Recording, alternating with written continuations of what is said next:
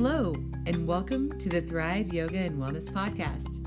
My name is Jennifer Dixon, and today we're going to stay right inside of the asana or physical yoga practice as we discuss a little bit more asana. So stay tuned and maybe try something new.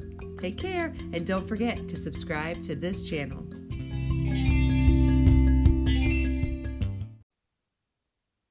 Hi there. My name is Jennifer Dixon with Thrive Yoga and Wellness and Thrive Online. And today we are going to talk about Balasana pose or child's pose.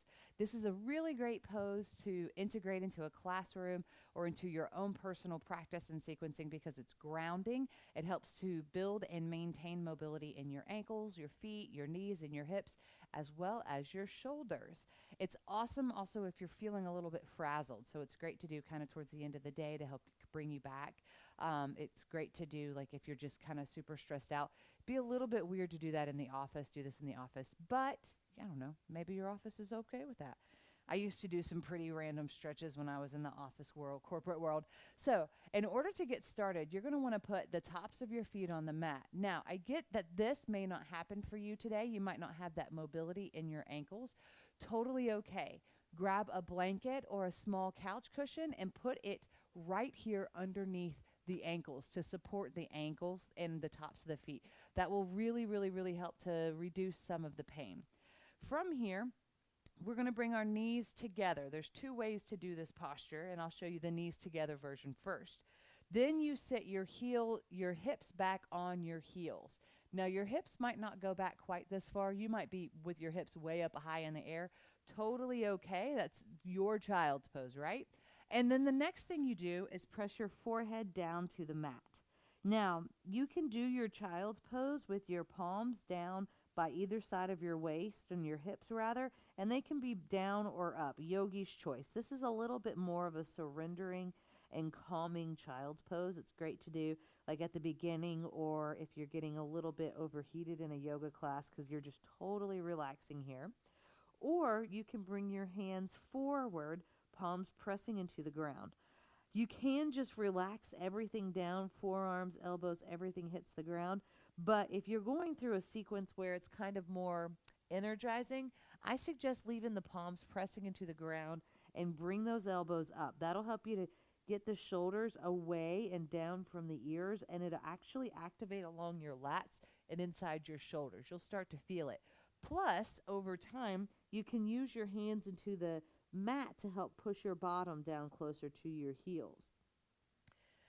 Alternatively, if you'd like, you can open up your knees about hips width. No, that would be mats width distance apart.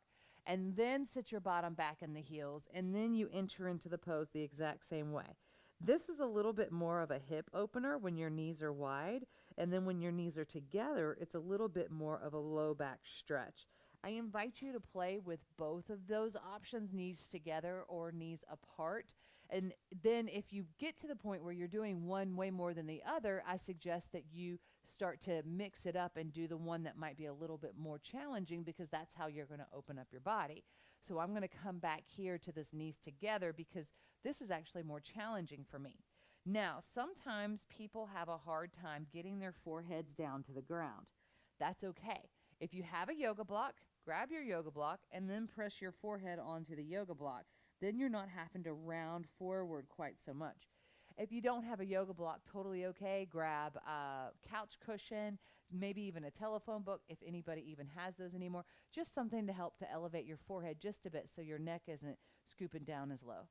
And then another thing to think about is if this is too much on your knees, you can also either I love grabbing a couple of pairs of socks that are rolled up, and you put the socks behind your knees. You can also use a blanket, roll it up, and then put it here in between the calf and your hamstrings. And then when you sit back, it creates a little bit more space for your knees, and it actually feels really good. You can kind of sit like this even with the blanket or the socks between your knees, and it feels really good. This pose is called Balasana pose in Sanskrit, or child's pose. It's really, really, really great to just help you calm down. That forehead to the ground connection, or the forehead to the mat, or the forehead to the to the pillow, wherever you have it. That's really, really, really great to help slow everything down. And again, you're helping to open your shoulders, your knees, ankles, oh, and your hips. It's actually really fabulous. And then when your knees are together, it's low back stretch. And then your knees are apart, it's a little bit more of a inner thigh hip stretch. Thank you so much for taking the time to watch this tutorial.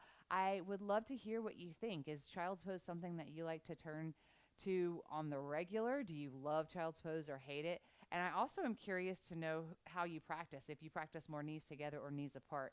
I kind of think most people practice knees apart. At least that's what I see the most inside the studio.